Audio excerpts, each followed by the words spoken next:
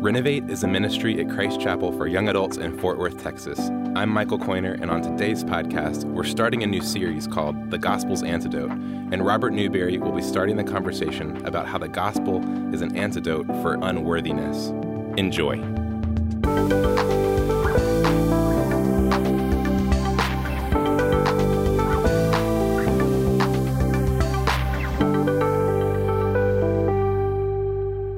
All right. Welcome on in, guys. My name is Robert Newberry, and bear with me, we're about to get to do something that I've always wanted to do. If you drive a blue Toyota, your lights are on in the garage, and so if you can go take care of your car, that would be great. It's been a little pipe dream of mine, but that's been great. But I'm excited to get to talk to y'all tonight because we're starting a new series that we're getting to dive into called Gospel as the Antidote to. And what this is gonna be is basically a series where we talk about things that are going on in our day-to-day life, whether it's misplaced values, whether it's desires that we have that are kind of out of sync. And the gospel is gonna be the antidote to those. It's gonna be the fix to where we help get a right vision of what God has for us. And so this week we're specifically talking about the gospel as the antidote to unworthiness. And I'm excited to get to talk about that. But before we get into that, I wanna give y'all a little bit about me because I've only been on stage once. And so if you missed that, you may be wondering like, who is this guy? And so I've been on staff here at Christ Chapel for about 4 years, did the residency, and then I did middle school ministry before coming here on staff in August. And my time in middle school ministry, I can only describe as learning one of the most important things in my life, which is the term catastrophic awkwardness, which is what basically every single middle schooler has experienced at some point. And even though that's a term that I just came up with, all of us can think back to one moment in 6th, 7th, or 8th grade where we would define it as catastrophic awkwardness. Whether it's in sports, whether it's in social life, whether it's in extracurriculars or school or dating relationships, there's gonna be some point in your life where you look back and you're like, oh, I did that. And it hurts to think about. And mine specifically came in the dating realm. I was a 13-year-old boy. I could explain to you what I was like, or I could show you a picture. And so Jeffrey, that is me. With front bangs, the tuxedo shirt. Hey, I will have you know, I was first chair tenor saxophone in our wind ensemble band. And so that is an accomplishment. But for some reason, middle schoolers don't look at band accomplishments the same way in terms of social status and value. And so, shocking, right? And so I started dating this girl named Jessica. And Jessica was the head cheerleader on our team at our school. And so, totally way outkicked my coverage. Like, it was so bad to the point that when she walked up to her friends at practice the next day and was like, hey, I'm dating Robert Newberry, all of them to a T just went, who? Like, they didn't even know I existed as a person to be able to have a context to whether they liked me or didn't. And so that was, hearing that come back to me about they don't even know I existed was a really good shot to the worth and pride and manliness of oh yeah, I'm doing good. But so we go on in the relationship, and I hear in the first week that actually her ex-boyfriend, who happened to be our middle linebacker, so that's not a cliche or anything, but he walked up to her in class and literally word for word goes, why are you dating that dork Robert? And I was in that class. And so it was worse. It was terrible. But so I was clearly feeling the pressure of I have to do something to get this girl to feel like it's valid for her to date me. So I come up with a plan. Her birthday is about a week away. And so I'm I'm gonna blow out this birthday. I'm gonna do it big. I'm gonna go up, I'm gonna decorate her locker before school. I'm gonna get balloons. My next door neighbor was a florist. And so I was gonna get this big old bouquet with roses and all that stuff in it. And I was gonna do it. I was gonna go for it. And I was gonna be this will be it. This will show her that I deserve to be her boyfriend and show everyone else because that was awful. So I go out, carry out the plan, it's ready to go. But what I forgot to account for was the fact that her birthday party was the weekend beforehand. And so I'm oh, how do I work through this?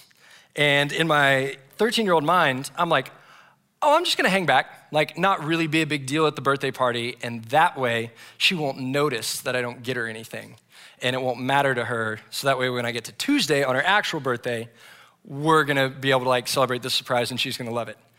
So that was my plan. Go for it, and I don't bring any backup. So I go to the party, and I think, I'm working the crowd, like I'm being social. I come to find out my friends lovingly described me that night as, dude, you were following her around like a sad puppy. And I was like, you couldn't have told me that while I was there at the party? Like you couldn't have come up to me as a brother and been like, hey, maybe don't do what you're doing, and that would be better. And so I was like, cool, yeah, this is great. Again, feeling great about my masculinity at this point.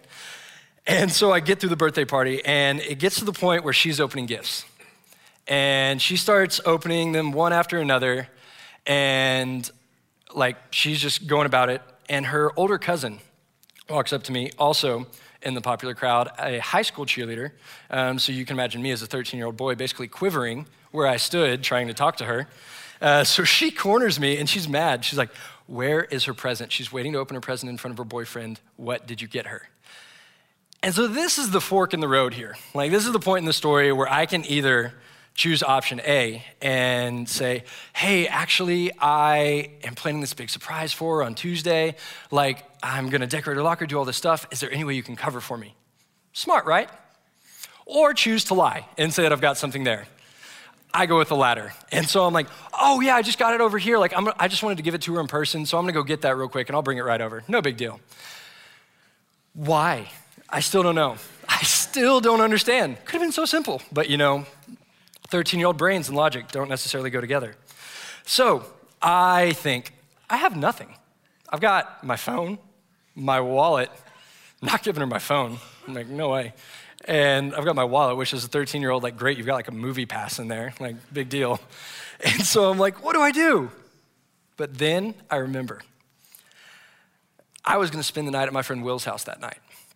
And every single time I spent the night at Will's house, his dad was the cool dad. So he took us to Whataburger after 11 o'clock to go get the honey butter chicken biscuits. And so I remember telling my dad, hey, I'm going over to Will's house. Can I have some money for Whataburger? And so he gives me $20. So I'm like, I can deal without Whataburger for a night. So I, in my infinite wisdom, take this $20 bill out of my pocket, and as all middle schoolers do, roll it up into that really, really tight tube. And I just walk over to her, look her straight in the eye, place it in her hand, and I'm like, here you go, happy birthday, and I run off. I know it's not the greatest present, even then I knew, but at the same time I was like, it's $20. Like if a middle school dude got $20, he'd be like, great, that's halfway to Halo or any other game that I was gonna play. Thank you, awesome. That's simple. It's $20, it's money, get whatever you want with it. And so I was like, we'll be okay till Tuesday. So I go throughout the rest of the party. I do it, and I'm just hanging with my friends, having a good time. And I go to Will's house, spend the night. My phone ends up dying there, and I didn't bring a charger because 13-year-olds don't plan ahead. And so I get back to my house, plug in my phone, and I see I've got a voicemail from Jessica. And I'm like, heck yeah, she wants to hang out. Like, she spent all her time with her friends last night. They had a nice little sleepover. Now she wants some boyfriend time, and it's gonna be awesome. And so, like, I opened my phone. It was one of those Sony katanas, because I wasn't cool enough to get the Razor, because again, band kid. But so I open my phone, and like I go to the voicemail, and I hear it. I turn it on, and this is what I hear. We're over. Click. That was how she chose to end it. Y'all, I'm not kidding you when I say that a week later, I found out that she made that call on speakerphone in front of every single girl who went to the party that night. And so I was sitting here, again, like in shock, on the couch with my brother. We were playing Halo, and I can almost still feel my lip quiver of when I heard it, of being like this, what? No. And I was like, you didn't want to get till Tuesday? Like, if we just gotten to Tuesday, it would have been great. And like almost remembering like arguing in my head. And y'all, like, I would have crushed that surprise. Like, just to be honest, like, we might still be dating if we would have gotten to that moment. because I was about to kill it. Like, she doesn't understand. Like, florist neighbor decorated arrangements, I don't know what they're called, for President Bush when he got elected. So like, she would have killed it and it would have been awesome. And could have been my wife, but I guess not. And so because of that moment, forever on, from that point on, Jessica never said a word to me. Like, we went to school together for the next 5 years and she refused to acknowledge my existence for the entire time in school after that. And so she missed out on this guy. Jeffrey, can you put it up one more time? This guy forever because of $20. So joke's on her. But in that moment, I had this feeling of unworthiness that left me spinning. Y'all, when I walked into a room, like in a classroom after that the next day at school, like I felt like everyone in the room knew this dirty secret about me. I felt like everyone could see behind the curtain of what I tried to put off as a man and knew the truth that I was just some loser, some dork who wasn't even worth, 3 weeks of a girl's time. And it cut deep. And I know that none of us have those awkward middle school dating stories anymore, but I also know that that feeling doesn't go away. Like, there are times in my life where whether it's in a meeting or whether it's interacting with a friend where either I say or do something, and I almost feel the same wave of emotion come over me. Like, oh my gosh, who even am I? Like, what am I doing here? This unworthiness is such a feeling that just resonates through me whenever I say or do something wrong, because all of us throughout our day are going about trying to put our hope in whatever we feel is our highest value. So whether it's relationships, jobs, social lives, wealth, or so many other things, we look to all of those different things to give us a sense of worth because we believe that they're the thing that's gonna satisfy us most. But eventually, like me with that voicemail breakup, eventually that day comes where we see that crumble. We see the walls come crashing down on what we think we've built this life up to be out of our own accomplishments, and we see just how stuck we are in this feeling of worthlessness. And usually these feelings are kind of divided in two different camps. This feeling of unworthlessness can be packed into two different feelings. The first is that we keep giving our worth away to imperfect things. Like, we're actively doing something that we know we shouldn't, or we know isn't ever gonna truly satisfy us. We're just wandering. Like, whether it's back to trying to live out a performance-based life where we're trying to just stack up accolade after accolade and make ourselves feel accomplished by what we've done, that we just get stuck in the cyclical pattern of trying to reach the next mark, and we might do it for a while, but eventually we're gonna hit that point where we can't go any higher, or we're just not at our best, and it doesn't work out. And here's one thought that I find myself often falling into when I get into this pattern of thinking. If I only could have done this one thing differently, like if only this one thing would have gone a different way. Like with Jessica, if she would have just gotten to Tuesday, oh man, she would have seen, regardless of the fact that we didn't even know any of the same people or anything else, she would have seen how awesome I would have been. When in reality, I went astray so much farther long ago because I started looking to Jessica as this person who was gonna satisfy me, who was gonna give me my worth and validate that I belonged in a social circle that I didn't even feel like I belonged to. So that's the first camp. The second one is we feel like our worth has been taken from us.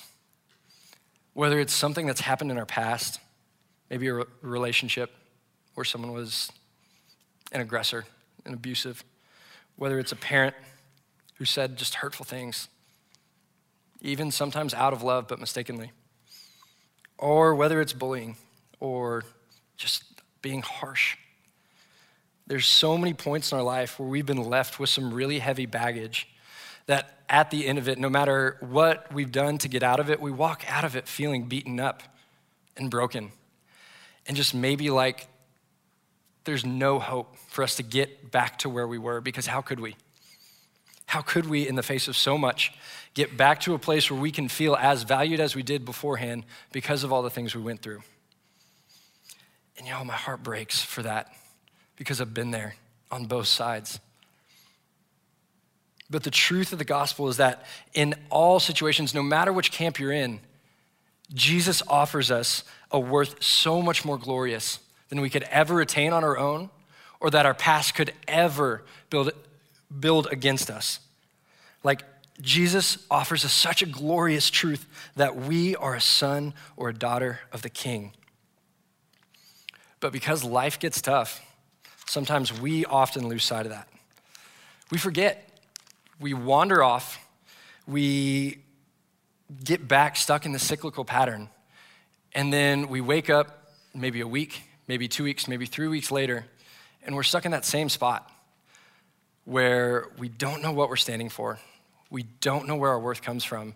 And we're looking around to everything else around us and trying to think like, oh my gosh, what am I even doing here? But because God is so good, because he knows us intimately, he knew that we would struggle with this. And so he gave us 3 specific promises that are gonna help us in this fight with remembering our worth as we go through our life. So if you're a note taker, this is the time to kind of perk up, take notes, because we're diving in. And so the first promise that we have is that God will never reject you or forsake you. This one is huge because I know there's so many points in our lives where we think like, oh, surely this is the point where God's gonna turn his back on me. Surely, even if I'm saved, surely this is the point where God finally sees me as who he is, or as who I am, and he knows the truth about just how far I've gone, and he's like, you know what, I've had enough. I'm done. But in this, God meets us so beautifully in it, because in his scripture, specifically in Joshua 1:5, can we throw that up on the screen? He gives a promise to Joshua as he commissions him, and it says, no man shall be able to stand before you all the days of your life. Just as I was with Moses, so I will be with you. I will not leave you or forsake you. Oh man, guys, like that promise, that end, specifically, I will not leave you or forsake you. I don't know if you've ever felt alone or out there, but that just puts the wind in your sails. Like that was God's promise to Joshua, which we now receive in the same way, but even fuller. Because God not only gives us his promise that he'll be with us, but he promises to come and meet us where we're at and send his Spirit to help us and guide us through every single step of our life. And because I want to show you that God doesn't change his promise from Old Testament to New, we're going to look at Matthew 28:20, which says, and behold, I am with you always to the end of the age. And this is when Jesus is commissioning his disciples to go out. And they're going to go out and they're going to go and do some really hard stuff. They're gonna see some really hard things. And Jesus knows that the most comforting thing that he can give them is the promise and assurance that he will be with them every single step of the way, which is exactly what he offers to you and me. And I know we think that, and we think, okay, like I get it. God doesn't wanna forsake us. God doesn't wanna give up on us. But if I'm honest, I believe that there are times in my life where God sees me through rose-colored glasses. And what I mean by that is that God only sees the best part of me. That God saved me, and because he's all-knowing, he sees what I'm gonna become, and he loves this future version of me. And, I don't know if I'm gonna get there. And so in that, I believe that God sees me in a way better than I actually am. But if I keep sinning long enough, God's gonna finally wise up. God's gonna finally see that I'm broken, and he's gonna get tired of it, and he's gonna wanna walk away. But that's not who God is. Our God is not in the business of giving up. Our God is not in the business of being one who goes back on what he promises. The entire scriptures are filled with God being faithful even when we aren't. It's God's story of him saying, I'm going to give you my best even when you don't want it. I'm going to be good to you even when you try and push me away. That's who our God is. And if you think that he truly doesn't know who you are, I challenge you, read through Psalm 139. The first part of that psalm is saying, so you search me and you know me. The entire psalm is talking about how intimately our God knows us. So go through it, see just the lengths that our God went to know exactly who you are. So the first point is that God will never reject you. The second point is that God isn't just tolerating you. God doesn't just tolerate you. He rejoices in you. 2 Corinthians 5:21 says, "For our sake, he made him to be sin who knew no sin, so that in him we might become the righteousness of God." And Hebrews 12:2 says, "Looking to Jesus, the founder and perfecter of our faith, who for the joy that was set before him endured the cross, despising the shame, and is seated at the right hand of the throne of God." So let me unpack these two verses a little bit. The first one, 2 Corinthians 5:21. It says, "For our sake." First off, right off the beginning, God is saying, for you, Robert, for you, I made Jesus to be the physical embodiment of your sin punishment, who knew no sin. By the way, he was perfect, and I still chose him to follow through this, so that in him you might become the righteousness that he has. And so God's will was to send Jesus as the sacrifice for my sin, so that way he would know forever that he loves me enough to give up his own son. And then we know that it was out of joy because in Hebrews 12:2, it says, Jesus, for the joy set before him. What was that joy? That joy was for him to do the Father's will, which was to unite us back into relationship with him. And so we get to see that Jesus had this overwhelming sense of joy in this face of suffering, that if he saw the opportunity to unite you and him from a far off place and bring you close together, oh, that was what he wanted to do. He couldn't wait. And so that's how we know that he rejoices over us, is that he went to such incredible lengths in suffering, and he did it joyfully for you and me. Like, he doesn't regret it one bit. Like, I know there's this thought in our head so many times where it's like, yeah, I know Jesus saved me. Like, I know he died for my sin. I know he made that sacrifice, but that was in the past. Like, he died for my sin so that I would know him. Now I do, and I'm still stuck. Now I still know him. Like, I've done this whole Jesus thing, and I'm still kind of in this place where I just keep getting it wrong. So is God tired of me? Is God frustrated by me? Like, no. God doesn't have buyer's remorse about you. God doesn't look on you and now all of a sudden, oh, surprise, he sees who you really are. Like, that's not who he is. He knew you from before the foundation of time. And so in that, he knew everything you were gonna get into. Like, God knew we were gonna be messy. God knew that I was gonna be a really awkward 13-year-old and make a girl so mad she broke up with me over voicemail. Like, God knew. God knew every single time that I walk into a meeting with Ben and Tyler, and I'm in there sitting on their side of the table asking people interview questions in residency, that I struggle so much with feeling like I belong in that room, that if I don't hear one of them compliment me on a good question that I ask, I start doubting if I should even be in ministry. Like, God knew we would be messy. He knew all along that we were gonna continue to struggle and get it wrong and mess up. But that didn't even make him hesitate to send Jesus to the cross. He didn't even bat an eye. Because that's how good our God is. He knew what he was doing all along. I mean, John 3:16 says, for God so loved the world that he gave his one and only son. It's not that he said, for God kind of loved the world. It's not that he said God even mostly loved the world. He said, for God so loved the world. For God so loved you and I that he sent his son to the cross joyfully in the hope and in the promise of knowing that it would bring a right relationship between us and him again. And so that's what we get to cling to when we feel like we're not where we're supposed to be. He's not just tolerating you. He doesn't regret what he did. He's incredibly joyful about the fact that you are in relationship with him if you're in Christ. That's what we get to celebrate. So that's the second point.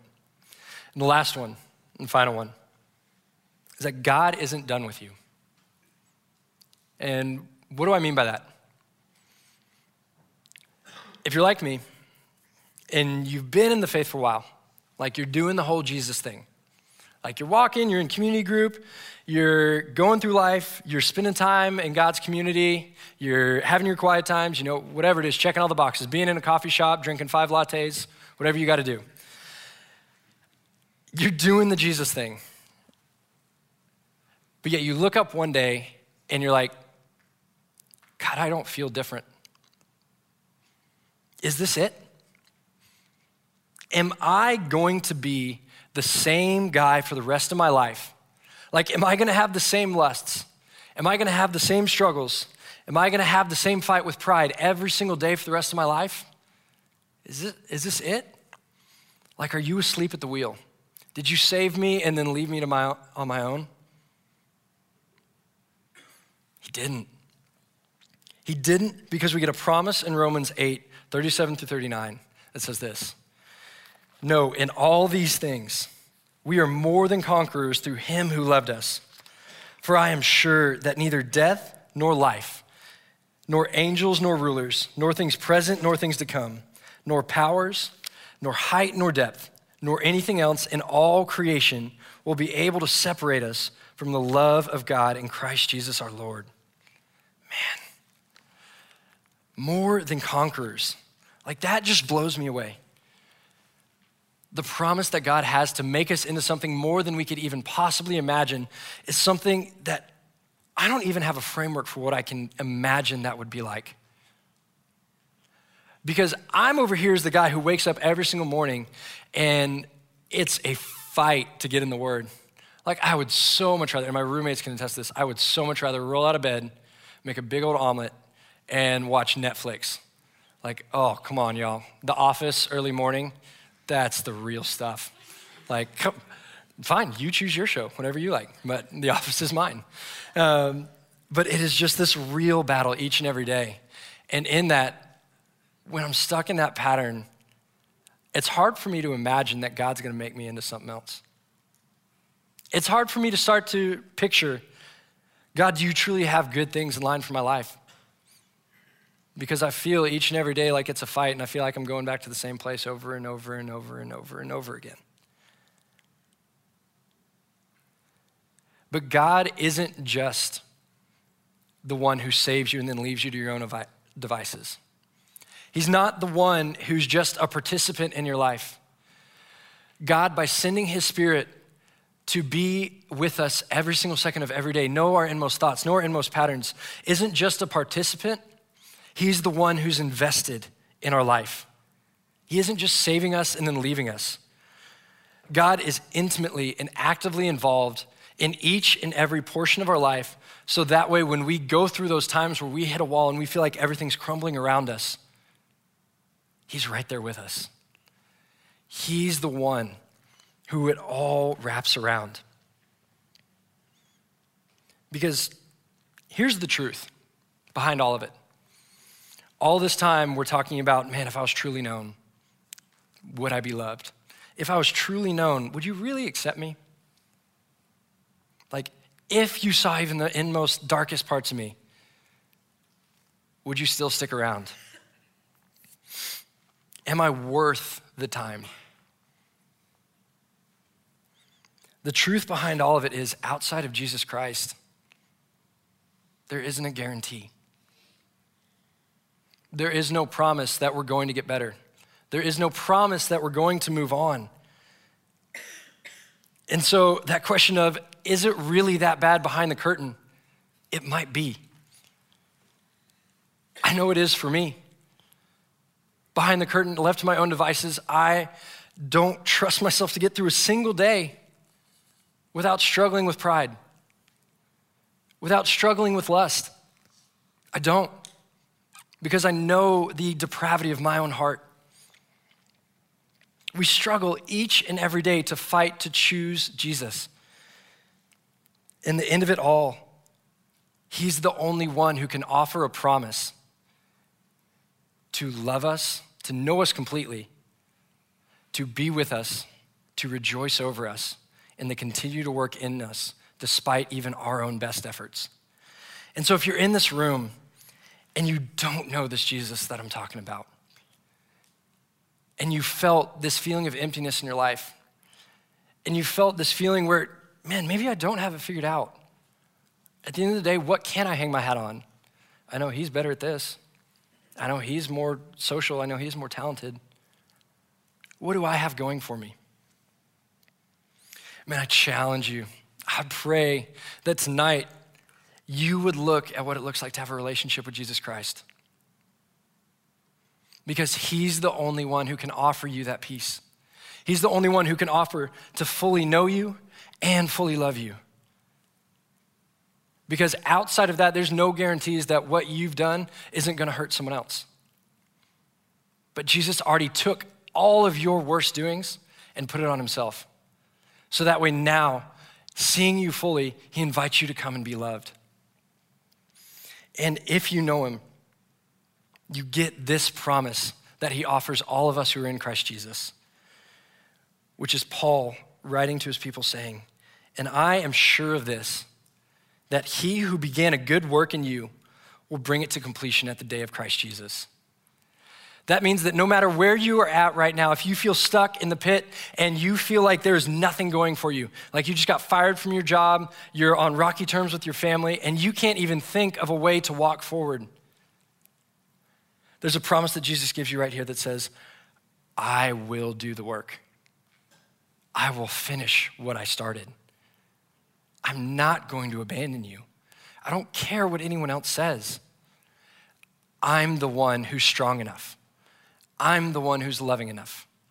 I'm the one who's compassionate enough to take every bit of your brokenness, see it fully, know it fully, but then love it fully. May we be a people who trust in these promises in our times of wandering, that as the storms, as the seas hit in our daily life, may we truly embrace the promises that Jesus knows us, that he will never forsake us, that he will never just tolerate us, that he rejoices over us, and that he will continue to work in us. Let's pray. Father, we love you, God. And as a completely inadequate people, as a people who have no right to come before you, God, we are blown away that you would choose to love us. God, that you would choose to look down on us in our brokenness in the very pit of our worst acts, or in the very pit of brokenness that's been done to us, and in our feelings of being incapable of redemption. And you would say, no, no, no, no. I'm the one who fixes. I'm the one who heals. And I will do it in your life. Trust me, walk with me. Father, may we trust you. May we be a people who continually rejoices over the fact that you have given us promises that you will never leave us. God, that no matter how far we run, we can't outrun you. No matter how far we stray, you rejoice over us as a son and daughter.